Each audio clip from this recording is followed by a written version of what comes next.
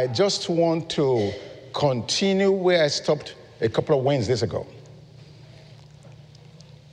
Go with me to Jeremiah chapter 15, verses 18 through 21 in the Amplified. Thanks, Pastor Abike. Those announcements were important. Thanks for making them real and bringing them alive in full color. And thank you for not selling anything today.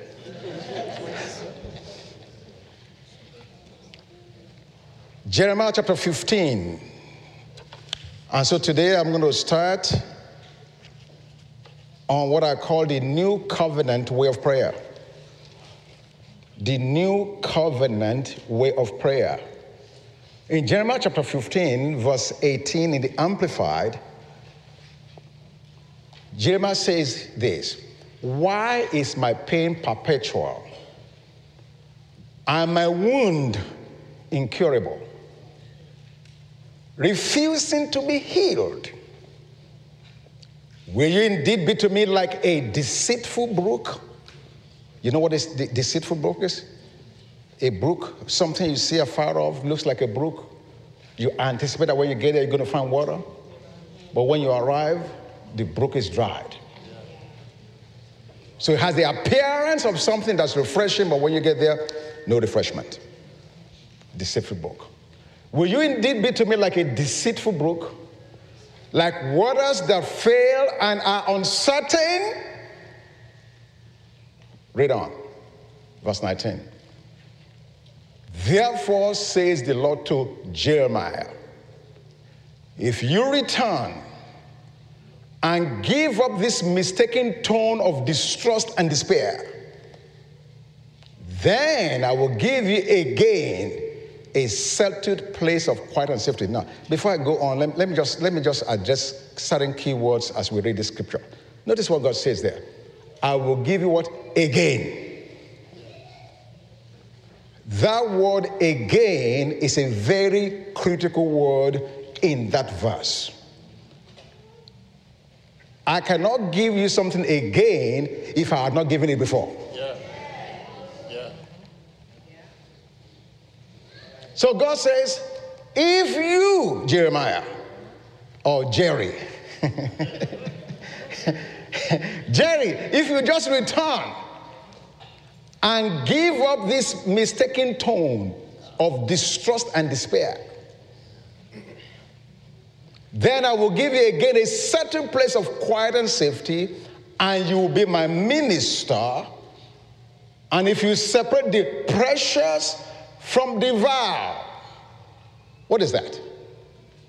Cleansing your own, go ahead. Cleansing your own heart from unworthy and unwarranted suspicious concerning God's faithfulness. This is the separation God is talking about here, from the precious and the vile. Cleansing our heart from unworthy and unwarranted suspicions concerning God's faithfulness. What are those suspicions? We wonder, does God love me? What are those suspicions? We wonder, does God care about me? What are those suspicions? We wonder, will God deliver me? What are those suspicions? We wonder, can God heal me? What are those suspicions? We wonder, will God prosper me? What are those suspicions? We wonder, will God allow the enemy to destroy me? On and on and on and on and on and on it goes. Suspicions of what? Suspicions of God's faithfulness. God, I am not sure that you truly mean what you said concerning me. God, I'm struggling with understanding or receiving the fact that you care about me. God, especially after what we saw and heard last Sunday, I'm not sure you can keep my children.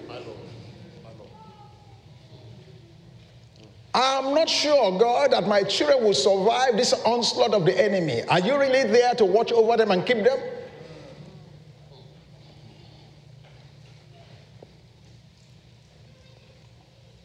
Cleansing of our heart from unworthy and unwarranted suspicions concerning God's faithfulness. God said, when you separate the precious from the vile, then you shall be my mouthpiece. Yes, hallelujah. But do not yield to them. Let them return to you, not to the people. Give me verse 20. And I will make you to these people a fortified bronze wall. They will fight against you, but they will not prevail over you. For I am with you to save and to deliver you, says the Lord. Woo. I almost can say I'm ready to just close it up and just go, just based on these few verses. Jeremiah finds himself in a dark place. And if you've been around here over the last 30 days, 35 days, or 2 months, you can say that we've had our own portion. Jeremiah finds himself in a dark, dark place.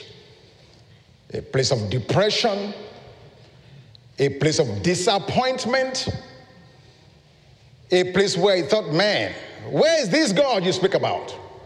Now, mind you, Jeremiah was a prophet, a servant of God, a mouthpiece for God.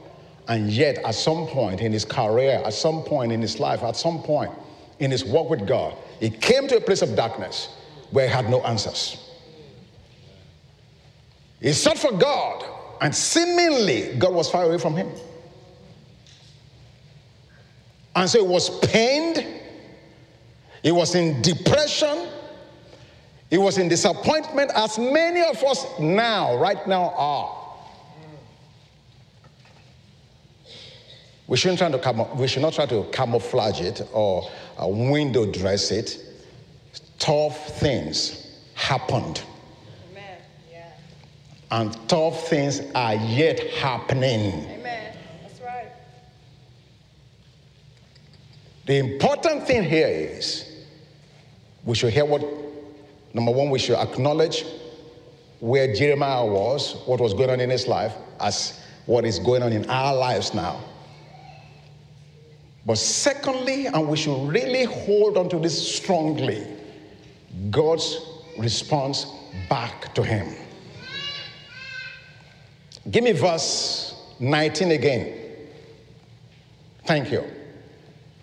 Therefore says the Lord to Jeremiah. This is God's answer to Jeremiah's disappointment. To my disappointment, to your disappointment. This is God's answer to Jeremiah's depression. My depression, your depression. God's answer to him in a hard place. If you return, Jerry, and give up this mistaken tone of distrust and despair. Bank, if you return and give up this tone. What tone? I'm not sure about what God is saying. Does God really care? Does he love me? He loves Pastor Charles, but me, I'm not sure. Tone of distrust. Tone of despair. And then I will give you again. In other words, you had it. But the distrust and the despair that set in has allowed you to lose it. Yeah. But if you are willing to give those things up, I'll bring restoration again. A settled place of quiet and safety, and you'll be my minister. So now, the last time I ministered here in the youth sanctuary on a Wednesday night, I said to those who were there that we will not give a knee-jerk reaction to everything that was happening around us. What do I mean by that? There is a tendency that when something happens, we immediately go into a default mode and just do something else to counter that. Knee-jerk reaction. Because something else happened, we just immediately do something else to counter that. Sometimes it could be God. Other times it's just our flesh reacting, not responding. So I gave a scripture in Matthew chapter 21, verse 21. We can go there. Matthew 21, 21. Pierre, this is your clock. Is it well? I'm just asking. So there will be no implosion. Okay, all right, good. Praise God. Matthew 21, 21. And Jesus answered them, truly I say to you, if you have faith, a firm, relying trust, and do not doubt, you will not only do what has been done to the fig tree, but even if you say to this mountain, be taken up and cast into the sea, it will be done. Now, there's no deep revelation on this scripture, but one point I want to bring out. One point. Jesus said, if you have faith and you do not doubt, you will not only do what's been done to the fig tree, but even if you say to a mountain, you guys didn't catch it. Did he say even what if you say to a mountain? No. But even if you say to this mountain, huge. If because of what happened to us, we started a program, a policy, or some kind of new thing that we're doing, we'll be sent to a mountain. But as a result of taking the time and ponder and reflecting and hearing God, and God now says, this is what I want you to do, you'll be speaking to this mountain. I'm not sure you got the difference. You can speak to a mountain, or you can speak to this mountain.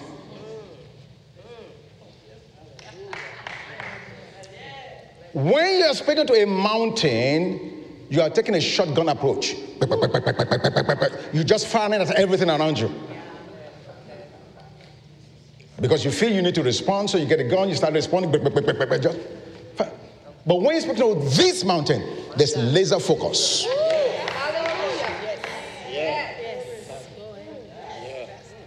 Jesus did not say that if you speak to a mountain,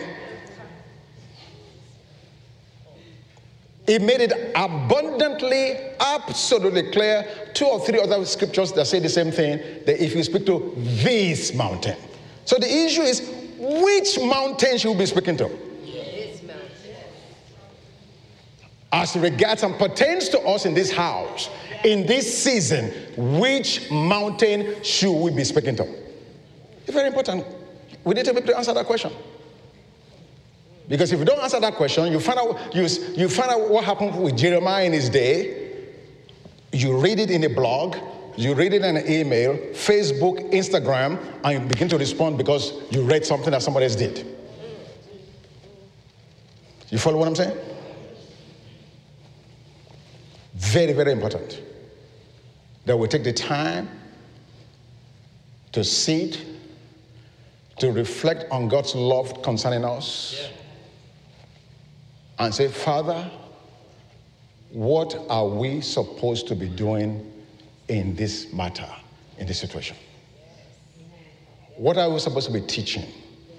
What are we supposed to be praying? What action are you asking us to be engaged in the season that we're in?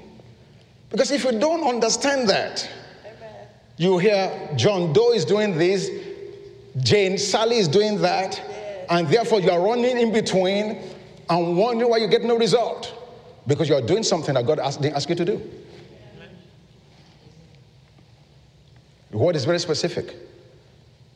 You will speak to this mountain, and it will be taken up and cast into the sea. And so that's God's instruction. Okay, good. We've established some foundation. So now I said that at the beginning I want to teach on a new covenant way of prayer, and this is going to take a while. I'm not going to finish this today. I will not finish this on Wednesday. Oh, by the way, I want to encourage you, as many of you as possible, don't become complacent and lazy. Don't be so. We'll cook the meal, but I can't put it in your mouth. We'll cook the meal, but it's going to be up to you to eat it. I can't do that for you. Jesus will not do that for you. Wednesday night is just 1 hour. Because of some of your complaints, well, children have homework. Really? I raised 3 kids. I raised 3 kids. So we come up with all these fanciful reasons for which we cannot apply ourselves, and then we wonder when we come short, what happened? Yes, I'm aware of internet. Yes, I'm aware of social media, streaming. I'm aware of all of those things. So is God. Absolutely. Actually, give it to me in the NLT, Hebrews chapter 9, verse 16 and 17. Give it to me in the New Living Translation. Hebrews chapter 9, verses 16 and 17 in the New Living Translation. We are talking about the new covenant way of prayer. Thank you. NLT, New Living Translation. There you go. This is what it says. Now, when someone leaves a will, it is necessary to prove that the person who made it is dead.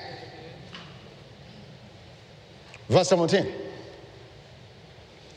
The will goes into effect only after the person's death. Hold it right there. This is the reason all the scriptures from Genesis up to the cross is not the new covenant. Wow.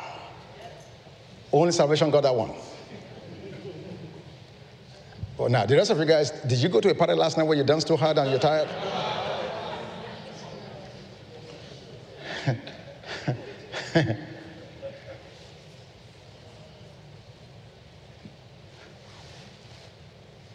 The will goes into effect only after the person's death. So could Jesus' will have gone into effect while he was alive? Absolutely not. Let me even back up. Let me go back to verse 16. Let me back up. Verse 16. Back 16. Watch this. Now, when someone leaves a will, whoa, Pastor Charles, let's stop right there. What's the purpose of leaving a will? If God forbid, if I lived as a pauper and have nothing to transfer, do I need a will? Go say thank you very much. Rest of them don't. Now, when someone leaves a will, first of all, that should trigger something in you. A will is an official legal document of transfer.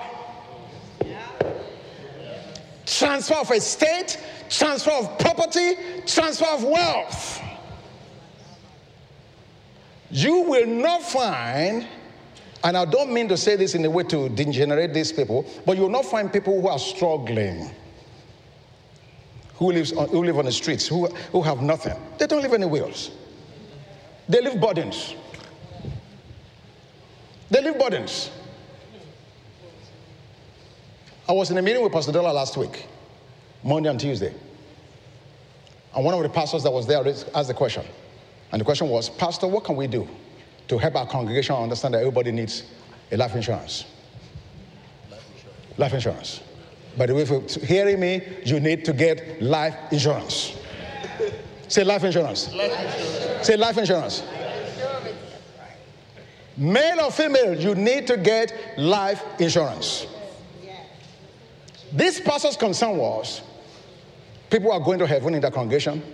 They have no will, they have no insurance, and the church is left with a burden.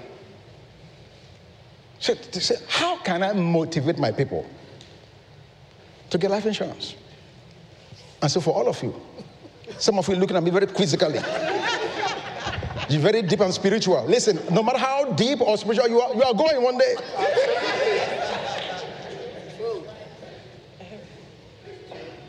And I definitely don't want your spouse to come knocking on my door and say, Daddy, this man did not leave a will. This man did not get insurance. If that's the case, we buy the cheapest pine box available. How much is it, $19.99?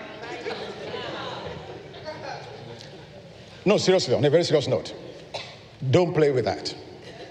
Don't tell me how deep you are, how spiritual you are, how much you trust God, you have faith. Listen, it is appointed once for men to die. If you don't have one, when you leave this place this afternoon, go call your insurance agent and get life insurance. Male or female, don't you realize that? I have some testimonies on that, but I won't get there. But the point I'm making is, to have a will means you have something to give. It means you have property you want to transfer to your next of kin or to other people that you want to be a benefactor to. So the Bible is telling us, now when someone leaves a will, which is exactly what Jesus did. So the fact that Jesus left a will should immediately let you understand there are some things coming to you if you are part of the family. Oh, hallelujah. Glory to God. Yes. Now, when someone leaves a will, it is necessary to prove that the person who made it is dead. Jesus' will could not have been, was not in effect while he lived. Now, I'm going somewhere with this. And like I said, I cannot finish this morning. We're going to have to pick it up on Wednesday and maybe next Sunday and thereafter. This is the reason why the Old Testament prayer is different from the New Covenant prayer. Under the Old Covenant, they had no will to work for. There was no will. There was nothing to be willed. Why? He was not born yet. And then when he was born and living among them, he had not died. So they had to pray in a very different way. Now, when someone leaves the will, it is necessary to prove that the person who made it is dead. Give me verse 17 again. I hope you don't mind me repeating this over and over. I just want it to sink in. The will goes into effect only after the person's death. Look at what it says, next sentence. While the person who made it is still alive, the will cannot be put into effect. So the Old Testament believers cannot pray New Covenant prayer. Why? Because Jesus had not died. They couldn't. And now, under the New Covenant, you and I cannot pray the Old Testament way because the will is in effect. Huge. The will is in effect. Just like any family where there's a will and a person has transited, the executor calls all the people. All those who are mentioned and listed in the will. They come into a room and they announce on that day, when they come together, whatever came to each person that's been named in the will. You get the 2015 bicycle. You just go. We give you the grass to cut. You just cut grass. Cut my grass. Now, we have some very wicked people that they know where I came from. Those guys were wicked. When they say they're going to re-will for those people in those days, you'll be shaking and quaking because you don't know what's coming to you. They write some terrible things, Patrice. There are some terrible things in the will. They said, this man, this son, you wasted my money when you were in college. And so now, you know, I'm transited. Please give him 19 latches of the cane. Crazy stuff. Crazy stuff. Crazy stuff. So when they say will, it's time to announce will, everybody's quick. You are shaking. You don't know what's coming your way. They may say, give this one a pot of rice. Let's go. But not so with Jesus. The will is open and it's transparent. Everyone who is named can see exactly what's in the will. It does not need to be manipulated. It does not need to be changed because it's been sealed in the power of his blood. But this will is the critical difference in how we pray now and how we used to pray. Now let's go back to the words of Jesus himself in Luke 22 verse 20. Luke 22 verse 20. So you see clearly that the will could not be put in effect while the person lived.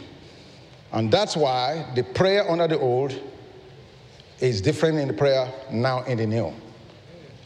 Luke 22 20. After supper, he took another cup of wine and said, this cup is the new covenant between God and his people. Whew, my God. An agreement confirmed by what? With my blood. Which is poured out as a sacrifice for you. So Jesus is confirming what we know now. That the will, the new covenant, was actually confirmed by his death or by his blood. Now, I'm bringing this out because I want to establish very clearly, because once we get into the practicalities of this, some of us, and Jesus said it well. He said it well. He said, no one, having drunk the old wine. He said, no one, having drunk the old wine. When you give them the new, they reject the new and say, the old is better. Yeah. Now, let me say this. For many of us, our familiarity is our greatest enemy. Yes, sir.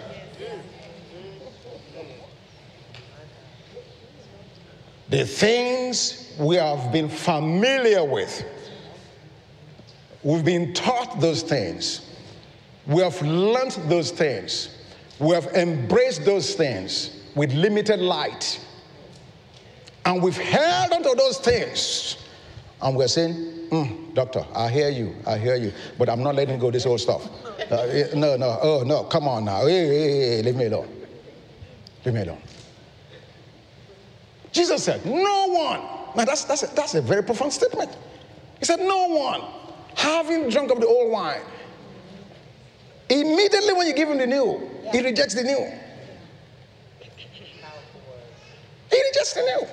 I pray that that will not be our portion in Jesus' name. That will be so tender in our hearts.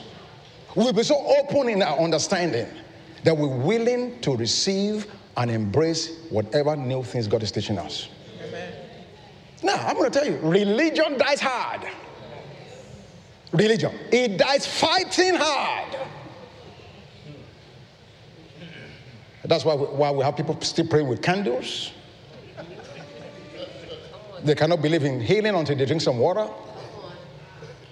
On and on and on. Because what? Religion dies hard. So you must understand that. Now, let me try to wrap this up for today, just for today. Jesus said something that is very key. In John chapter 8, verse 37 through 44. Give it to me in the New King James, please. John chapter 8. Thank you. Now, before I read the scripture, let me talk to you about Jerry. Now, this is real Jerry now. Jerry Epstein. Has anybody heard that name? Okay, Pastor Charles. Who else? Francis. Sister Lot. Jerry Epstein. Is it Jeffrey? Ah, thank you for the correction. Jeffrey Epstein. Has anybody heard that name before? Ah, clap for yourselves. Wait. Correction taken. Amen.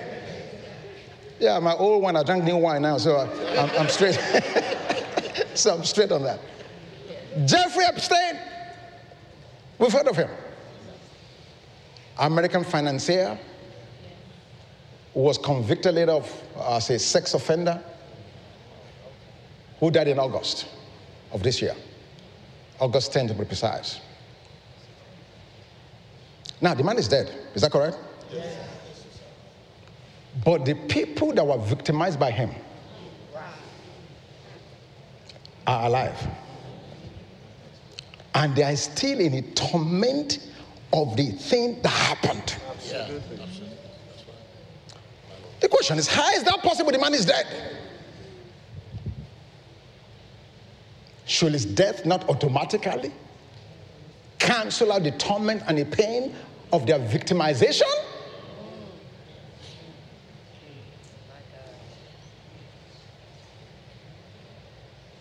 He's dead, but they're still in their pains, even though it's no longer victimizing them physically per se. What's the connection I'm trying to make here? In the new covenant, you must understand that Satan is being destroyed. Unlike the old covenant. In the old covenant, the destruction of Satan was futuristic. Are you following me? Old Testament believers prayed in anticipation for the future when Satan will be defeated. Come on now. It's already done. But new covenant believers pray with the understanding not of the future, but for the past. The past as of the finished work of Christ. It has happened. It has been done. It is finished for this purpose. The Son of Man was made manifest that he might destroy the works of the devil. Come on. Amen. Come on. Yes. Old Testament folks prayed to the future. God deliver us. God deliver us. God deliver us. New Testament believers, based upon the foundation and understanding of who Jesus is and the reason for his coming, the fact that he came and in his flesh fulfilled perfectly all the commandments of the law. And then as a result of that, gave up the ghost. No. He did not die. He gave it up. And because he gave it up, he can pick it back up again. So now, when you pray, you're not praying about a future thing. No. It is now past tense. That's why he said, it is finished. If you don't understand that, you will have a misplaced identity. One of these days, I'm going to set Pastor Abeke loose to preach to you what he preached at the rehab center. I'm not joking. This guy was on fire. He was not a human being. It's the truth. I sat down there, tired, fatigued. I said, Abeke, it's on you. If they will hear God today, it will be through you. I'm your father. I'm resting. I'm not joking. I have never heard a more powerful message on identity in 15 minutes.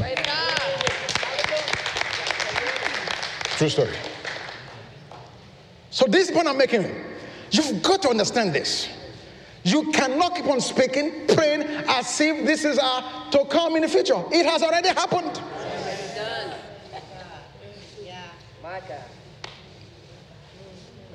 So the point now, and I need to wrap it up now, and then we're going to break it down in the future. But let me just give you the poignant, real anchor to all of this.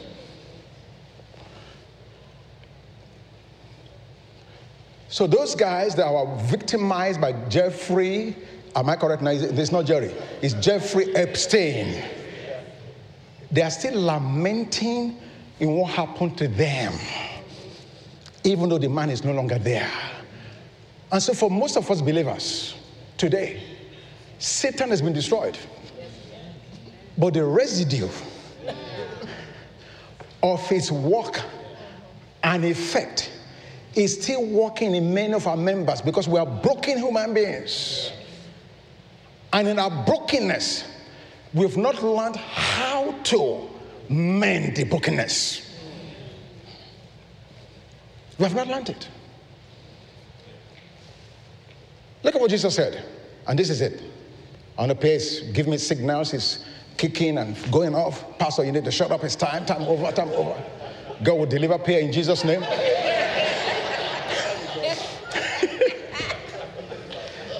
And when prayer is delivered, the Philadelphia Eagles will start winning again. That's when you know it's delivered. but Jesus said, I know that you are Abraham's descendants, but you seek to kill me because my word has no place in you. Jump to verse 44. Verse 44 because of time. Watch this. Verse 44. 4:4. Thank you. He made the most poignant statement about identity that I've ever found in the scripture. Because when we normally teach identity, we talk about my righteousness in Christ, my adoption in Christ, how much God loves me, and those things are true. They're true. But look at what Jesus said. He said to those Jews, you want to kill me. What is killing? It's an action. It's a behavior. When you murder somebody, it's a behavior. It's an action, right? Now he's telling us why. Why do you want to kill me? You are of your father, the devil. And the desires of your father you want to do. I'm going somewhere with this. He was a murderer from the beginning and does not stand in the truth because there is no truth in him. When he speaks a lie, he speaks from his own resources. For he's a liar and the father of it. Woo! You want to define Satan? He's a murderer and the father of lies. Now, but this is the key. Jesus said that those guys wanted to kill him because they are like their father. So their identity determined their behavior.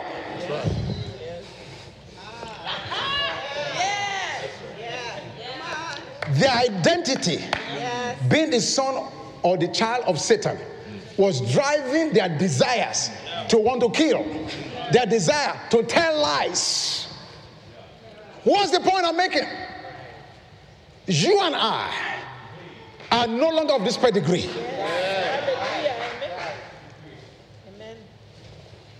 John chapter 1 verses 11 and 12 makes it clear.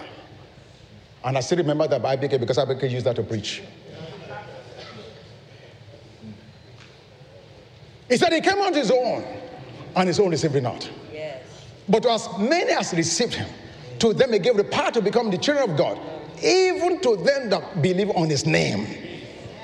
So once you believe on the Lord Jesus Christ, you change identity. Yes. Yes. Now this is the point.